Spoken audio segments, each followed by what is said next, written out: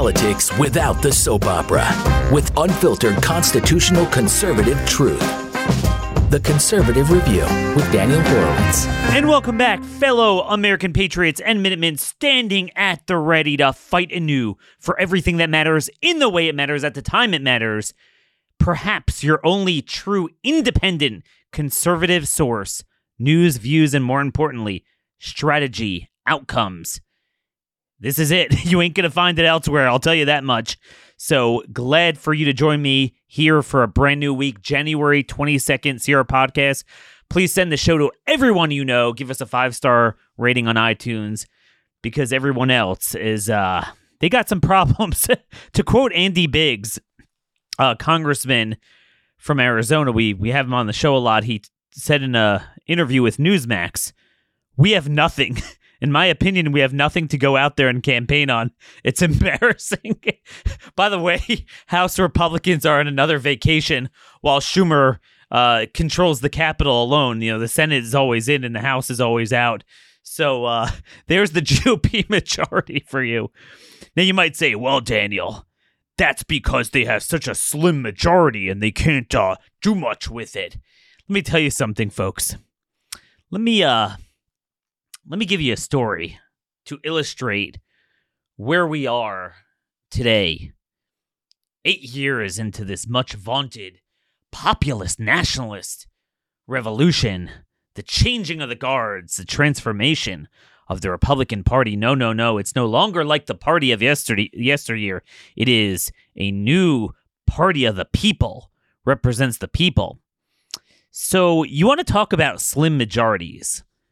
Let's travel. You know, we've been giving you a little bit of a flavor of each state, and we're going to keep doing that. Today I want to talk a little bit about West Virginia.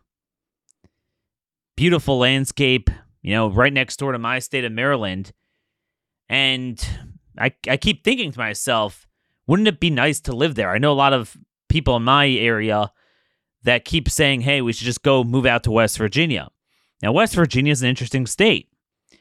You see, Republicans control the Senate 31-3, and they control the House 87-11. Wow. How's that for a majority? In fact, to my knowledge, I haven't double-checked this, but I'm pretty sure this is correct. Democrats have not carried a single county, I think, since 2000 in a presidential election. So, right, there's no but the media, but the Democrats, but Hunter Biden. Okay, I mean, this is you can't get better than this.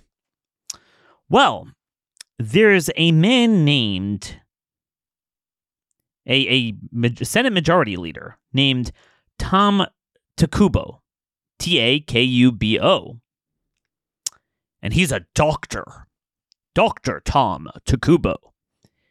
And he just introduced a bill, SB 412. And it's artfully designed to ensure that nobody could ever get out of a vaccine mandate with a medical exemption.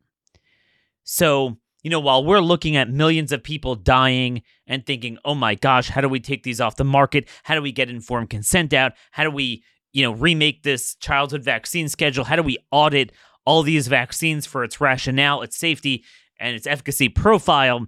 He's thinking, what the heck? We have to make sure more people are trapped into the death.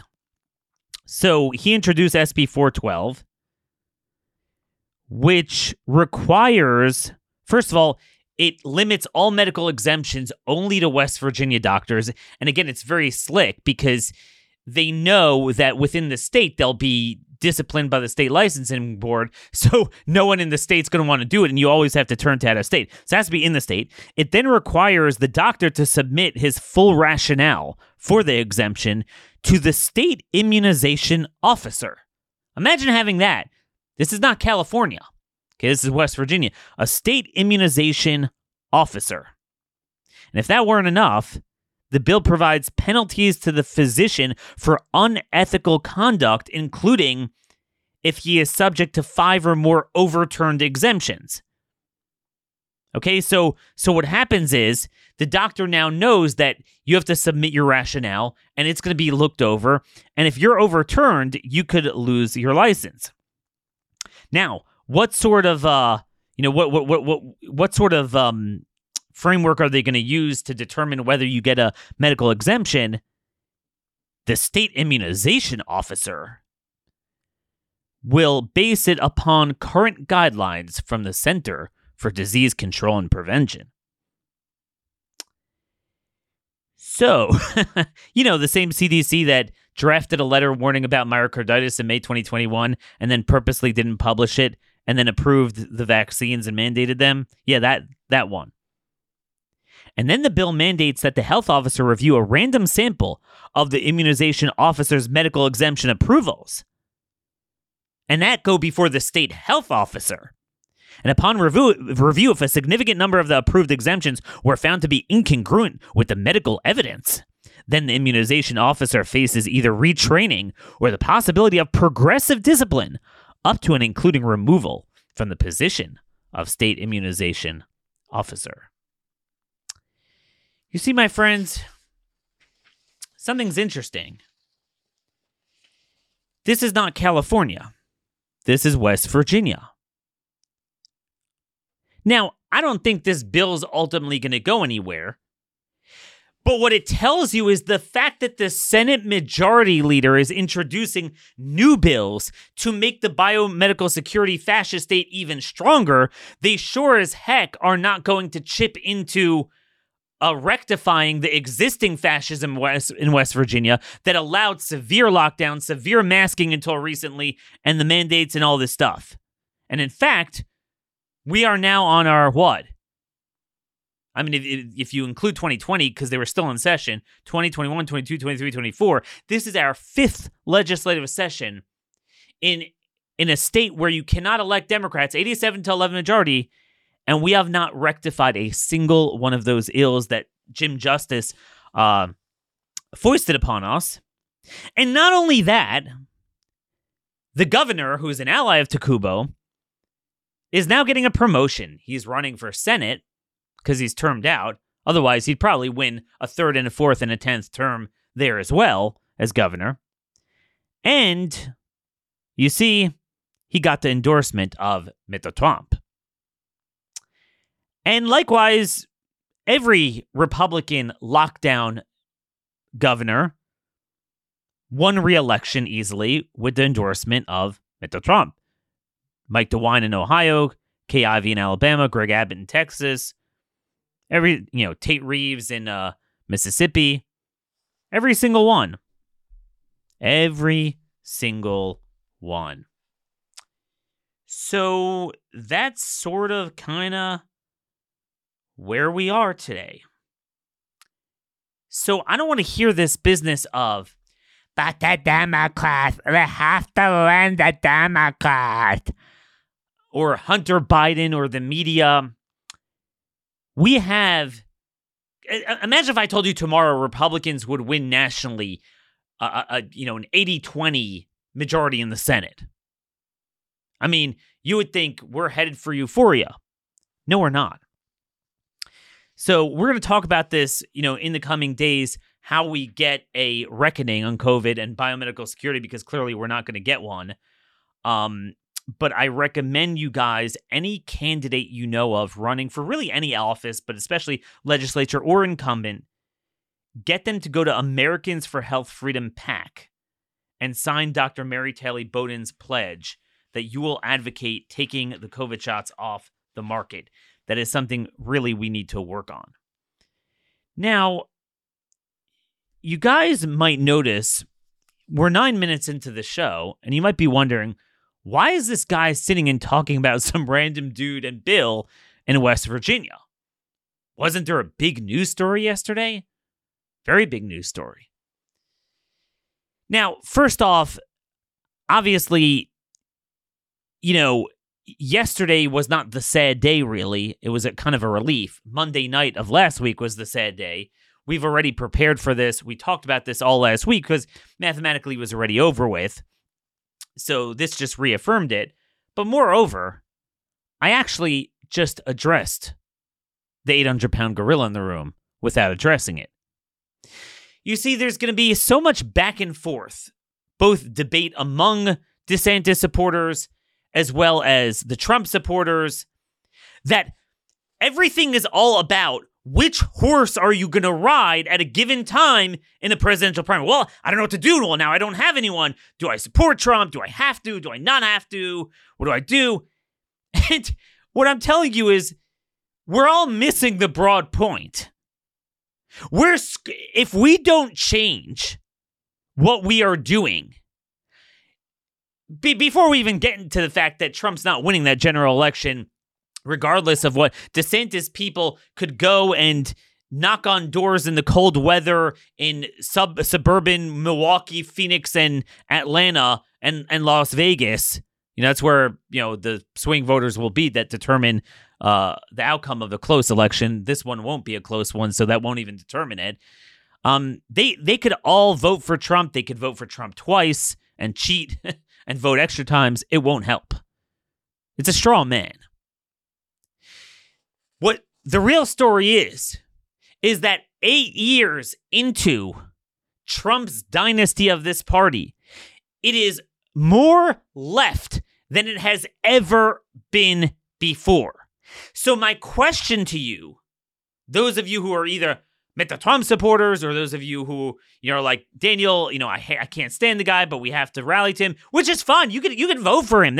But that's not what it's about. Your vote is not going to mean much. Go do it. Vote early, vote often. Ballot harvest for the man. I don't care. But I think we're all missing the point. Before we even get to the viability of even the fact that he wins, let's just say he'd be a shoo-in to win, the general election, beat Biden. What is your plan for breaking this cycle of uniparty duplicity? The reason why I bring this up to preface today is because West Virginia is the perfect state. Every Republican there, all these guys, they're married to Trump. They're all very into Trump. Now, I know some of you might say that, okay, West Virginia is very Republican in a certain way, but they're still dependent on programs and, maybe they like their Social Security and things like that. Now, okay, so I would expect, fine, okay, let's indulge that. So you'd have a Republican legislature that's not so fiscally conservative, but man, they're pedal to the metal on crime, illegal immigration, the woke stuff, biomedical security state, freedom of the individual. You might say kind of populist nationalists, maybe not conservative, but at least populist nationalists. But that's the joke. It's not. This is the epitome of a San Francisco woke leftist. And again, it's not like we're nominating or electing a bunch of guys to places in West Virginia and in similar rural areas throughout the country that are maybe blue-collar guys that, don't quite understand Russell Kirk and Edmund Burke's philosophy on conservatism, didn't read Milton Friedman. But man, they're fundamentally with us on most issues. These are the most elite buffoons that are the epitome of what we were told the Trump revolution would get rid of, but in fact re-empowered. This guy, he's a doctor, right? He's not a blue-collar guy. He's the quintessential Dr. Karen biomedical security state guy, and he's the Senate majority leader. And I have news for you. He is the rule, not the exception. So again, Nikki Haley's going to get crushed in New Hampshire. I would imagine she'll pull out. If she doesn't, she's essentially out. But the reality is that Nikki Haley's worldview prevails in nearly every governorship, every cabinet appointee appointed by those Republican governors, assuming they're even Republican. Many times they're downright Democrats they appoint. State speakers, majority leaders, president pro temps, certainly like healthcare committee and judiciary committee chairman, and then certainly at a federal level in the House and the Senate. And when you look at each leverage point, well, why are we like this? Why did Congress fall apart? This is, everyone agrees this is the most disastrous GOP majority of all time. Any majority of all time. Because it all gets back to the debt ceiling sellout. That ruined everything. Why? Because we had Kevin McCarthy. Why did we have Kevin McCarthy? Because of Trump. Why do we have Ronna McDaniel? Because of Trump. Why do we have Mitch McConnell? Because of Trump. Why do we have DeWine, Justice, Kay Ivey, Greg Abbott? All these people. Because of Trump. So, my first observation is, we're all focused on the wrong thing. It's not a matter of, how we get on his plantation. But how do the SOBs who broke this, who exacerbated the establishment, who made us go backwards since 2016, and make no mistake, we have gone backwards. Again, I'm not even talking about conservatism. I'm talking about any measure of whatever you want to say, populist or whatever. We've gone backwards on all of that, whatever your issue is. What is your plan to change that trajectory? I hear the primaries are over.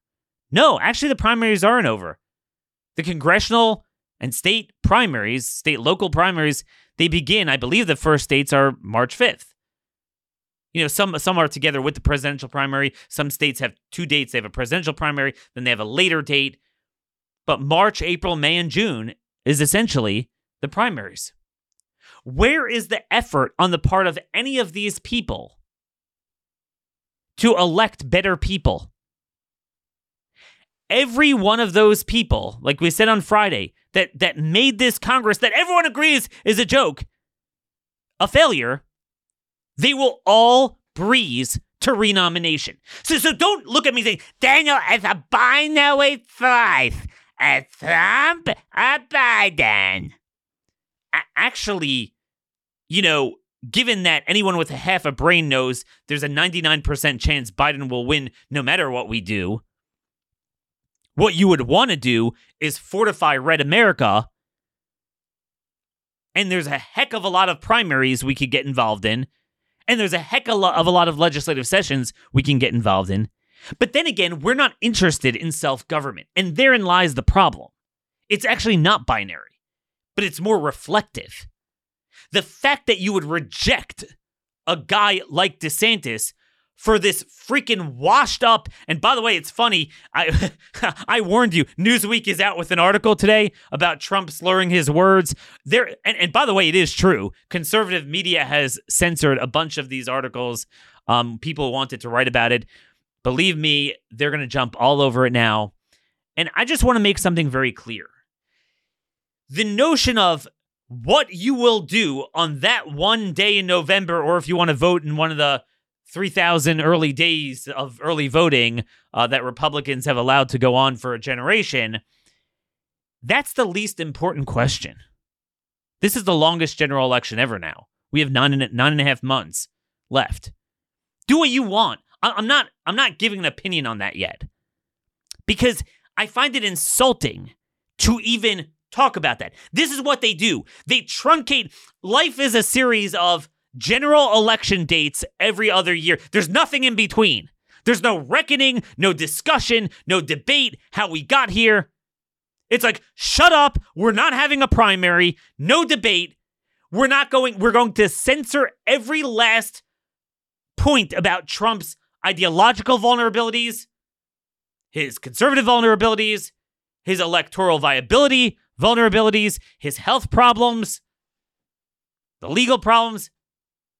And we're going to lie and gaslight our greatest, most accomplished man in our lifetime. And then the second it's over, shut up, get on the plantation. Isn't it your job to make that case? Okay? Again, I don't care. You want to vote, don't vote for it. That's not the thing. That's not what's going to decide this. What's going to decide this is like we said before, making sure no matter what, you fortify Red America. That's a big job, and that's what we're going to focus on, as we always do. And that is much more in our power, because don't shoot the messenger. This is not my fault. When you shove a guy like that upon us and do not allow a debate, well, typically what happens with primaries when you have two candidates where its supporters roughly, at least on paper, want the same things, you just kind of argue over which leader personality you want to represent that.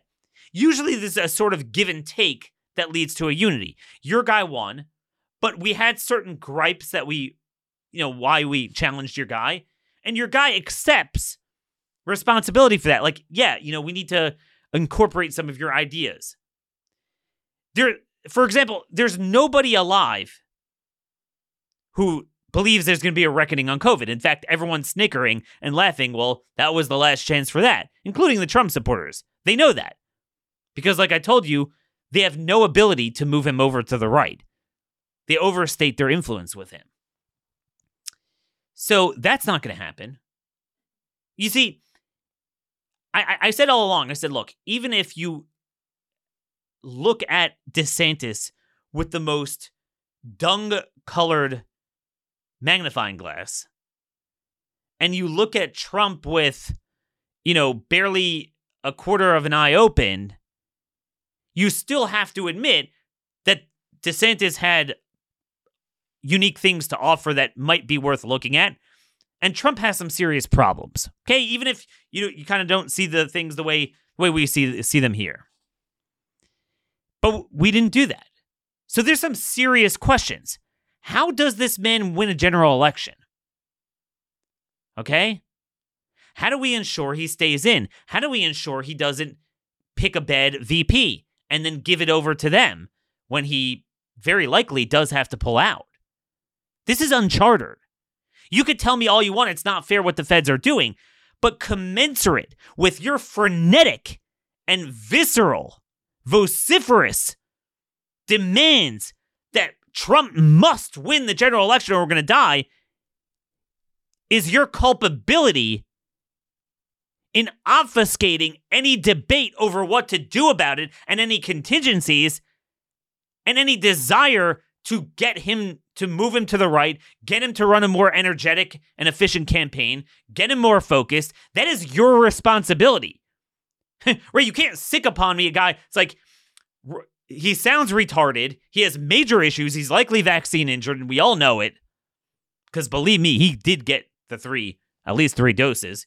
Because unlike the Democrats who faked a lot of it, he's stupid enough to actually believe in it. Because he's a cuck and a loser. We need to know that. And then by some miracle, if he were to win, where is the evidence that that we wouldn't repeat the last 8 years? In other words, here's an interesting thing.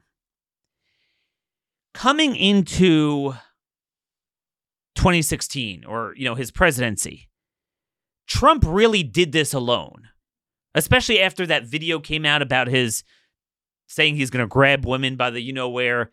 So most of the elected senators, except for Jeff Sessions, who he threw overboard, but they refused to even back him in the general, right? If you remember that, he had very little, what you would say, establishment support. Fox and the media picked him in the primary, but he had very little establishment support, and we all agree to that. So on paper, he had a lot of promise once he surprisingly got elected that he can now come in and be a very different sort of president with different sort of personnel. But the guy literally came in there and he brought Reince Priebus as his chief of staff, and then down the line with the cabinet, with few exceptions, each one was, not just establishment, but globalist par excellence, with people like Gary Cohn and obviously all of Kushner's shop and the Koch brothers he brought in and Stephen Mnuchin and all of Mike Pence's people. And then Steve Bannon was kicked out in July of his first year. So that was back when he was in his full glory. Now you have every establishment. He is the establishment. There's not a single one not endorsing him. So now, if he were to become president, you have Tim Scott slobbering over him. You have Doug Burgum. He's going to pick them all in the cabinet. The kind of fake presidential candidates? No one's talking about this. You now have a greater pool of rhinos that he feels he owes them something. Tell me how it wouldn't be worse. It wouldn't be worse this time around. But again, this is largely a moot point because nobody is talking about they got their man and they're going to destroy him now. And now they have their ballot harvesting apparatus. And Republicans have no money, and it's all going to go towards his legal bills. Everyone's like, that's disloyal. Shut up. But, I mean, these were serious questions because if you're I'm someone who thinks the federal government is lost. I'm someone who thinks these are all false choices. I'm someone who thinks that if you can't make West Virginia work, then you're not going to make D.C. work for you. But if this is your tour de force, that everything is all about the presidential general election, so all the more so you are culpable for shutting down and preempting any legitimate debate about this. You know what I'm saying? This was not a fair primary where we had a meeting of the minds. We had the two of them on debate stage where, DeSantis was allowed to debate him over his policy and personnel problems, over what is his plan to win a general election. And we kind of come to some sort of understanding. That did not happen here. So you can't just turn around to me, shut up. You better elect him, and it's your fault. Okay, let me just say this. I'm flattered that they think we're so powerful. We don't make a difference. Okay, let me just state the obvious, because I have perspective of challenging rhinos in primaries like nobody else does. And I'm just going to tell you that this happens every time. And we talked about this for years together in Senate or gubernatorial primaries, that they lie, they gaslight, and then they come the first second and say, shut up, now it's time to unite. Unity is a two-way street. What you would typically do is you would incorporate some of your challengers' ideas and take into account some of the concerns and demonstrate that you're on top of that. But none of that has happened because nobody is demanding that. Because ask not what the idol can do for you, but what you can do for the idol. And that's wrong. We have 9.5 months, and it is his job and the job of the people who broke this to get him on message, to get him off of rhino endorsements, to get him right on COVID and the vaccines, to get him to run a competent ground game, and to promise and ensure that he picks someone who's good as VP who would be able to step in this unprecedented situation so we're not stuck with this. And we're not stuck with not only Trump losing, but a down ballot wipeout. And believe me, that is where this is headed. Live by the polls, die by the polls. You look at all the polls, and they show that if he is convicted, he will never be able to get around that. But they're going to have the drip drip long before a full conviction. So it's like, it's funny, I'm watching these guys, they're panicking now. The bravado is all over. Oh my gosh, this is going to be really tough. It's going to be really tough to beat Biden. Okay, you guys need to get on board. Shut up. Because they're trying to set it up that somehow it's Ron DeSantis' fault that they nominated the most retarded, subversive, unelectable guy imaginable. You don't get more electable. Let me tell you something. In this era of mass media saturation, even if you're the best president imaginable, you can't really win a third term. And this is a third term for Trump in the sense that he ran a second time, Biden got in, and now he's running a third time. It's too much saturation, even for a regular guy that doesn't have all these embarrassing things and needlessly turns people off and just sounds like an idiot in front of everyone except for those who worship him. It would be true of DeSantis. It would be true of anyone. You're timed out in this era. Gone are the days of Richard Nixon where you could kind of hang around for a long time, lose, and come back many years later. It's too much saturation. Here's the reality. Here's the reality, and nobody could refute this because we have ironclad years worth of political science data of hard election returns around this. And that is, Trump was running and he was new, and he turned a lot of suburban voters off. But he did commensurately grow a coalition on the other end of the spectrum, and it was really close. Hillary was a horrible candidate, the worst the Democrats could have persona-wise, but as it turned out, also in terms of laziness and campaign apparatus, kind of like what Trump is now, that's what Hillary was. And they were complacent, and he surprised them and won the slimmest of slim victories in 4 states that flipped it. Very, very slim in each one. It could have easily gone the other way, but respect. And we all had respect for them. We're like, wow, okay, it's great. But then what happened was, within a few months, the floor opened up from under him among suburban voters. And he bled and bled and bled and never was able to grow a coalition to offset it because, frankly, no such coalition exists. There is, in other words, you're not going to win 40% of the black vote. Okay, that's just not going to happen. If you did, then theoretically you could offset it, but it's not going to happen. Certainly not, quickly. It would happen over the course of a half a century or something like that. So they got crushed in the 2017 Virginia legislative elections. That's always the first harbinger. And it wasn't just the typical, the party out of power tends to win that. This was really bad.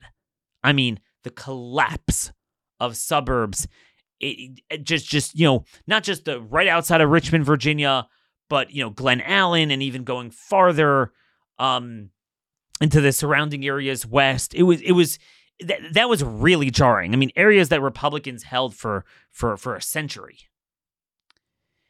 And that continued throughout every special election.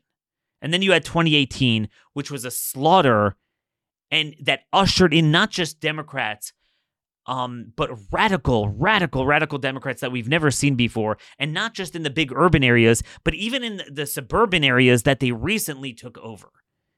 And we have suffered so much from that. Then you had 2020, where fundamentally it was closer because, then we were able to match the intensity with Republican turnout. So it wasn't kind of like, just a total intensity gap of a midterm when it's only the guys out of power that are upset. So it was closer. And again, you think it was stolen, but most of the stealing was built off of COVID and the CARES Act. Okay, we all thought, fine. Democrats, you got your guy. You got Joe Biden in. Now it's going to wash things out. Now we can go back. Now the suburban voters are going to hate him. And then we suffered a degree of inflation headed into the midterms that we never could have imagined. Okay, never could have imagined. And if you would plug in an algorithm of economic, social, political factors, Republicans should have won 80 seats in Congress. But it turns out on net, they actually lost the election. They lost the Senate seat. They did gain a few House seats, which ironically was enough to flip the chamber, but only because of DeSantis and Lee Zeldin in New York overperforming there. But that doesn't do it justice. They lost a number of governorships. They lost a number of state legislatures. But most importantly, the floor fell out from Republicans in the critical states. See, if you look at the top lines, it doesn't look like a disaster. Now, even a small loss is a disaster in a midterm with your party being out of power against an unpopular Dem sitting president and inflation in the economy the way it was. That is something very, very jarring. But it actually was worse because if you look at the strategic states, like Arizona, like Michigan and Pennsylvania, just the bottom fell out from under them. They lost the Pennsylvania House. They lost both chambers of the Michigan legislature. And, they barely held on to the Senate seat in Wisconsin. They lost Supreme Court justice in Wisconsin, which, by the way, might wind up flipping the legislature there eventually because of their new maps. And we were all stunned. And no one learned the lesson that clearly there is some inveterate, entrenched factor in the electorate that we have not gotten rid of. And it's two things. There's two separate things that are both fatal independently, but certainly together. And nobody could deny this, the pattern we're seeing. Number one, suburban voters will not vote for Trump, or enough of them, even if they give Biden a 30-35% approval rating. They still will vote for it. And by the way, this is why I believe that I no longer think Dems will swap out Biden unless there's something really physical he can't go on, because Biden's the perfect thing. He's not liked, but he's kind of a status quo. You know, people are scared of something new, so he's there already, and he's blah, and they could keep the focus constantly on Trump's personality and personhood. In other words, if they were to bring up a new guy, you run the risk of your guy generating too much intrigue and speculation and becoming his own lightning rod. That's the worst thing you want. So I actually think they will stick with Joe Biden. They'll swap him out after, maybe at a later date. But they're going to stick with him. And then this is continuing in the 2023 elections. Both the regular ones in Kentucky, Wisconsin, Virginia, even Mississippi to a certain extent. And then obviously every single special election. You're seeing this intensity gap. It doesn't make any sense. How do you have an intensity gap when you have a radical, destructive, unpopular Democrat Party in power and you guys are chomping at the bit to get it? It's defying political science. And the answer is, again, two things. Number one, suburban voters are just, they will not vote for the guy. There's not a single suburban voter that couldn't stand him in 2020, and now they love him. What, now they're going to vote for him after all of his psychotic behavior? And he's even more off his game, off his rocker. Okay? And then there is the ballot harvesting, early voting dynamic. I mean, we saw this in Virginia. They just banked that early voting, and Republicans never matched that. And, one of the things, you find this throughout Scripture, all over Proverbs and Psalms, God raises up the haughty only to crash them down. He trips them up over their own haughtiness. Right now, these guys, they're so stupid. They're on cloud nine. Trump's going to steamroll through the primary. It's going to essentially be an incumbent. He's going to win by affirmation. And it's going to look really strong. But again, it doesn't take much to look strong when you have complete control over the base and the base's media and the party apparatus. You'll win the primary. Again, there's no great juggernaut about Chuck Grassley as a 90-year-old, and he beat his opponent 74-26 in the primary. Now, he was able to win the general because Iowa is now a solidly red state. It's a rural state. But here's the thing. So they all think, ha, ha, ha, all he needs to do is just, again, there clearly are some health problems with him. He does not have a lot of energy. And look, the guy is 77. Kind of makes sense. I mean, it was a big thing at the time that Reagan would be 77 when he ended his second term. And that was a consecutive thing, so you don't want to get rid of him after one term, so whatever. But to initially elect a guy anew at 77, it just defies logic. And we just glossed over that. They think they could run a basement campaign because it worked for them in the primary, but that's ridiculous. It's not going to work for you in the general. So nobody has explained, dating back to 2017, what is going to change that trajectory. I mean, if anything, gas prices are, lower than they were in the midterms. On paper, there's no factor that's going to change this, and you're not seeing it change. Other than the media eased off of Trump to be complicit with conservative media. And that's it. And then there's another aspect I want to get to here. We always bemoan political correctness and censorship on the left. We bemoan their hypocrisy, their two-tier justice system. But you know what? I want you guys to hear this. We have a degree of PC and censorship on the right that is worse than the Democrats. Because the Democrats, when they censor in pursuit of their interests and their outcomes. When we censor to subvert our own stated ideals. You see, this entire primary worked on censorship. That you are not allowed to utter a peep of good news about the governor or bad news about Trump. It was a complete lockdown. It was worse than Dem media coverage in a general election. Okay? By the way, it was no different than in 2018, conservative media censored anyone's opposition to the First Step Act. Imagine that. Trump gets in, takes a bill that Obama could not get passed, and passes something that is antithetical. It's at the opposite end of the ideological spectrum of populist nationalism. Again, I use that term because that's what they say they believe in. They say, we're not conservatives, we're that. Okay, fine.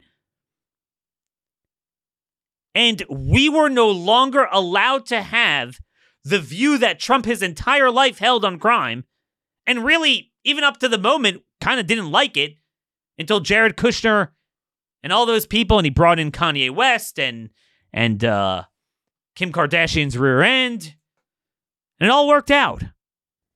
But we were not allowed to hold that view. So I'm sorry, I'm not going to sit and say, shh, Daniel, shh, don't say anything. Let me tell you something. I'm gonna let the secret out. Shocker. DeSantis voters are going to go, they will vote for Trump in the general election. I know I'm going to get a lot of emails from you. I'm a DeSantis supporter. I'm never going to vote. And I understand that. But by and large, I'm not agreeing or disagreeing. We'll broach that at a later date. Now is not the time for that. People are asking me about RFK.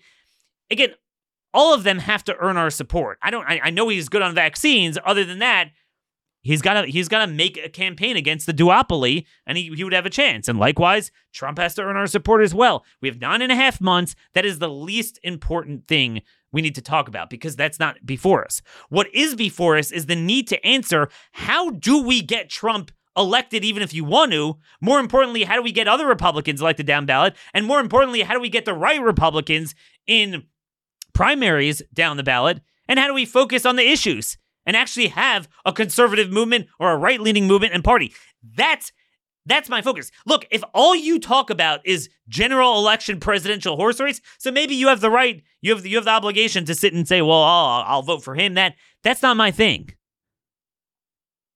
We have a much broader focus here, and rightfully so.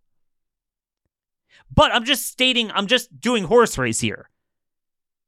Because much to my chagrin, I've experienced this my whole career, when we've had Mitch McConnell type of Republicans not just win a primary, but win it in an extremely disquieting, unfair, and unsettling way, all of our guys, very shortly after, they just get on board. Because they're just so scared of the Democrats, and they don't see the three-dimensional game theory of how in the long run you actually go negative. They don't yet see that. So they're like, look, on a static analysis, it is true. It's almost always true. On a static analysis, you side by side, the Democrat 100% is bad. There's nothing you can do to influence them. A bad Republican, sometimes you could cajole them, pressure them, and to do the right thing. On a static analysis, it's always true. Now, long-term dynamic analysis, it's a little bit more complicated, but I'm just telling you horse race-wise, so there's no misunderstanding, they will almost all support him.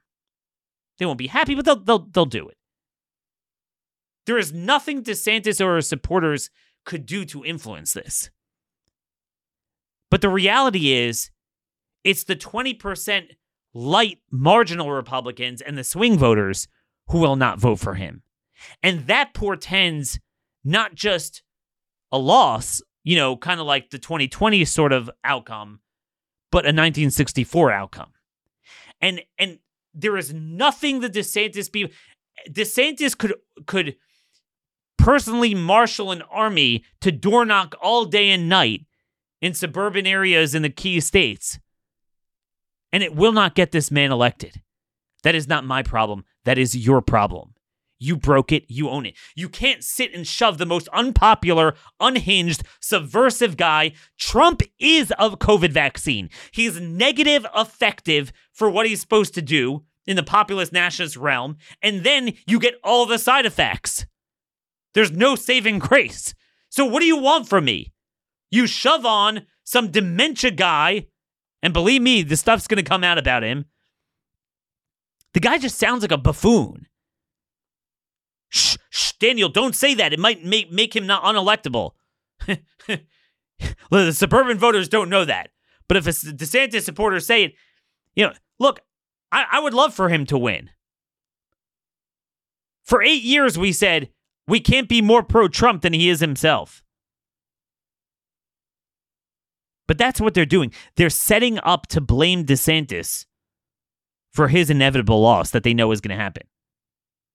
So I disagree with the premise that it's over. Again, aside from the fact that we have the legislative sessions, we have the budget bills on the federal level that we could focus on but don't. We have the primaries for down the ballot. But even as it relates to this presidential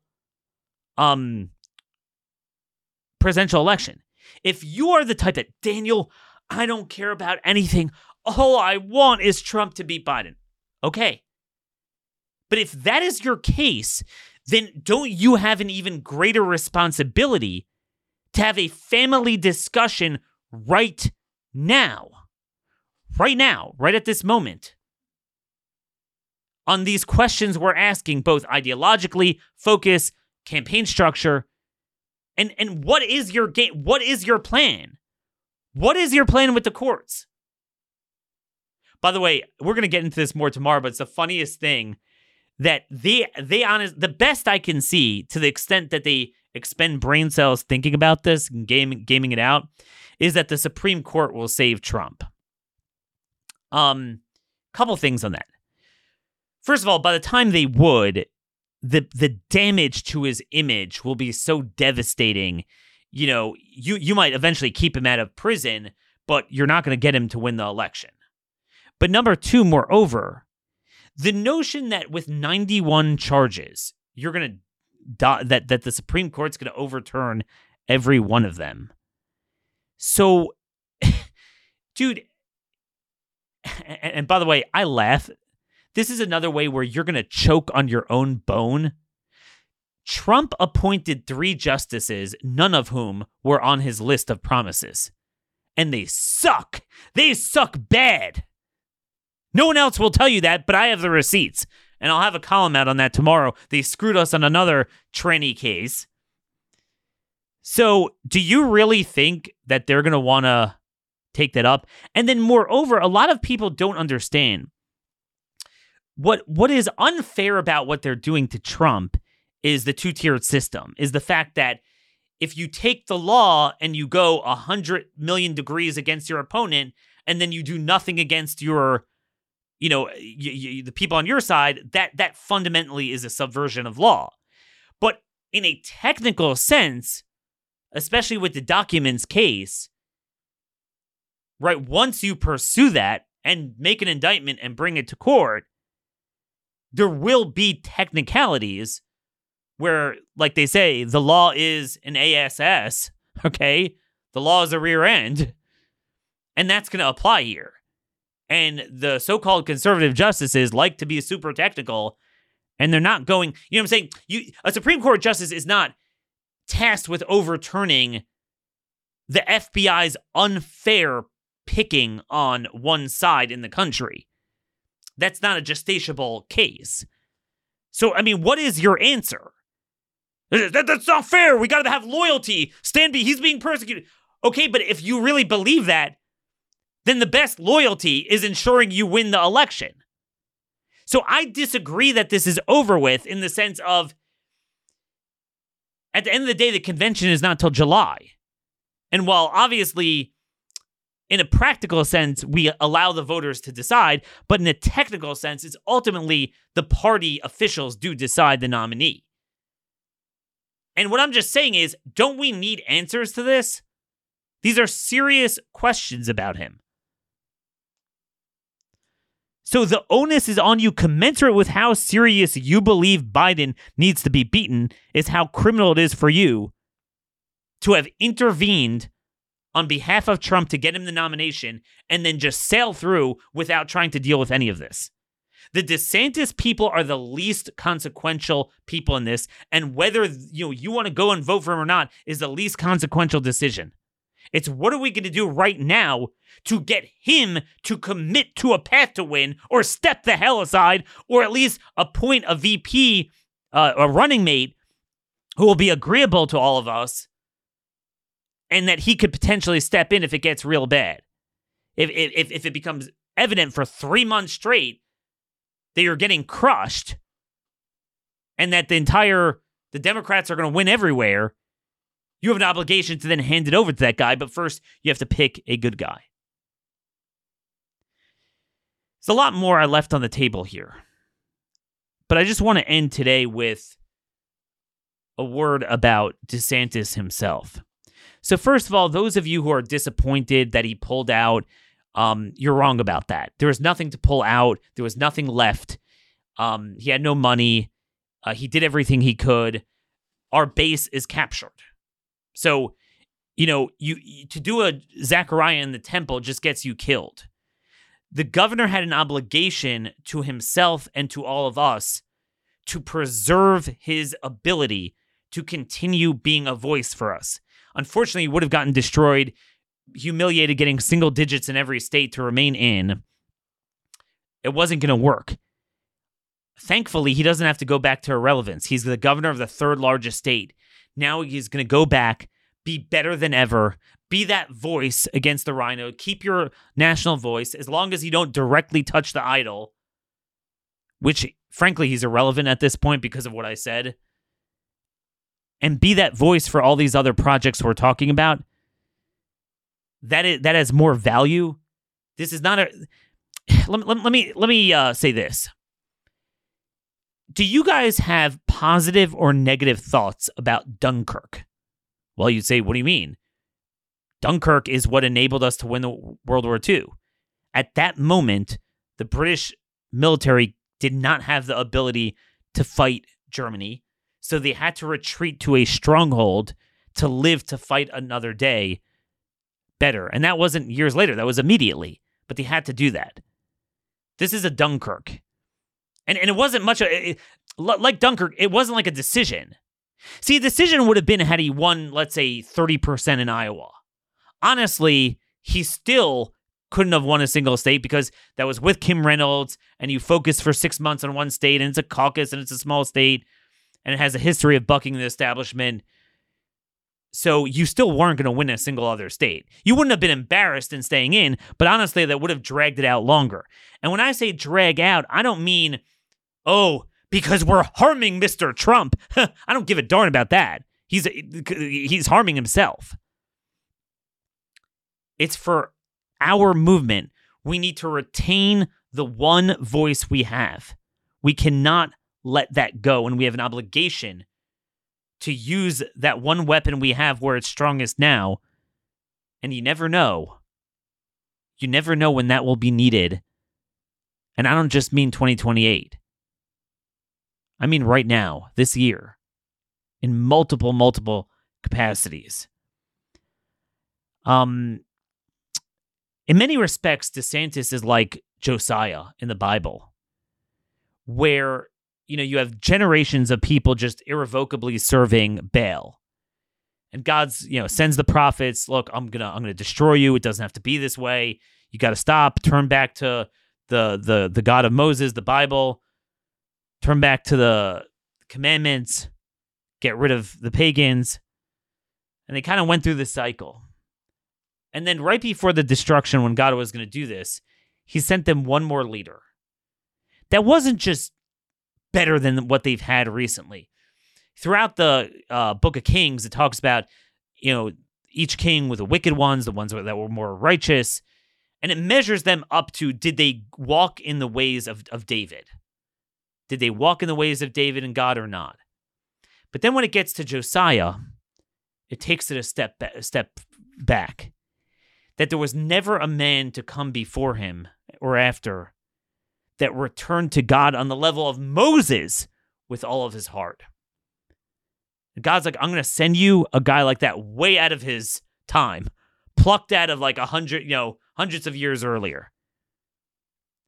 And the guy comes at a young age of 18, he becomes king, finds a remnant of the book of Moses, and is like, oh my gosh, like this is what we need to be doing, and we're so far off.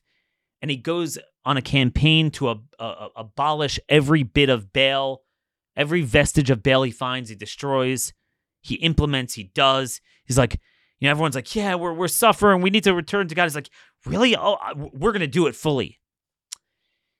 And what happened was he thought that almost like a little bit of naivety that the public was behind him. Yeah, we're getting rid of Baal, we're returning to God, our fortune's going to come back. And at that time, the king of Egypt, Pharaoh, wanted to pass his army through Judea. Now, not to attack them, but to attack, the enemies on the other side. Was it the Armenians or Ammon? I'm forgetting which one it was. And Josiah was like, wait a minute. God promised in Deuteronomy that if you, return to him with all your heart and you keep all of the commandments, that a sword shall not pass through your land, meaning even to come peacefully to attack someone else. So he's like, no, I'm going to stand up to that. And he goes and runs into him. But tragically, he didn't realize that behind his back, people of his generation were laughing at him. Ha ha ha. This guy actually believes in that stuff. People who claim that this is what they wanted, a revival, and they got it. They were worshiping Baal in the privacy of their home, so Josiah's government wouldn't see it. And he was unaware of it. And because of that, because of the sins of his generation, he fell in battle. And now, hopefully, I'm not portending that the end part to draw the analogy to DeSantis. Hopefully, we're not at that stage. But he reminds me a lot of a Josiah figure. Dare I say, there's almost an element of pure naivety in him. I know it from talking to him. I know from just watching him operate. He so believed in the goodness of Republican voters that they would rally to principle. I could count the amount of times I cried in my life, and I almost teared up. It was late last week. So you've gotten destroyed by every element of conservative media. When you were the hero, you did everything, you lost everything, you put it all in Iowa. I couldn't imagine the emotional letdown of the way he campaigned for every vote. And make no mistake, that is the sort of campaign you need to win a general election on the ground. And he goes into New Hampshire, he's pulling at 5 to 7%. And he's still, even as he's considering dropping out, goes at it, does the town halls, hosts the events, and fields questions, talks like a normal human being. And then his campaign staffer got on the microphone and said, okay, this is going to be the last question. And then just in such a pure moment of innocence, Ron goes and says, no, I really want to take a lot more. We can take a lot more. This is good. Let's take more questions. And I almost just like lost it at that moment. It just the pureness of character is unreal. I do have to say, mistakes are made strategically by the candidate and campaign in every election. But as we noted, there is no campaign that would have won this. There is no person who could have won this in retrospect.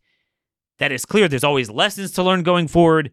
But those things pale in comparison to the 800-pound gorilla factor that with unanimity of the party apparatus and the conservative media, you are not going to win this election. It's like an incumbent election. I've experienced that long ago, and anyone who thinks it's not true, they don't understand what it means to challenge an incumbent in a primary. He made the right decision. He did what he could do. He's preserving himself for another day. But I will tell you, I don't slobber over politicians. You buy them low and you sell them high. Okay? They're there for you, not the other way around. But I will say, my admiration for the man and his wife, Casey, has only grown exponentially throughout this.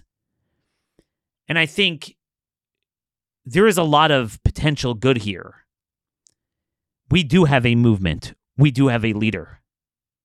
Not everything is about the presidential election, and that in itself is going to have an awful lot of uncharted complications in the coming months. And now's the time to double down, for him to double down on our work. It is not our job to obsess about the presidential election. That is their job. That is your obsession. You wanted that, you eat it. We have a lot of work to do in self-governing. And we are absolutely going to do it to its fullest. We're not backing down one bit. This is our Dunkirk. And the British and the Americans who joined them afterwards, they started fighting back right away. This is not about 2028. This is about right now. Let me know your comments, questions, concerns. Daniel Horowitz at startmail.com. We have a lot more coming up this week. We're going to focus on a diversity of subjects. When you come and focus on the magnitude of substance I do, then maybe you have the right to criticize me. Are you supporting, not supporting? That's something that we have plenty of time to talk about. And the biggest person who is going to determine that is Trump himself. That is his job. That is the job of his supporters. You own it. You broke it. You own it. We have our focus. We have our marching orders. Godspeed. Let's get going. Till tomorrow, God bless you all, and thank you for listening.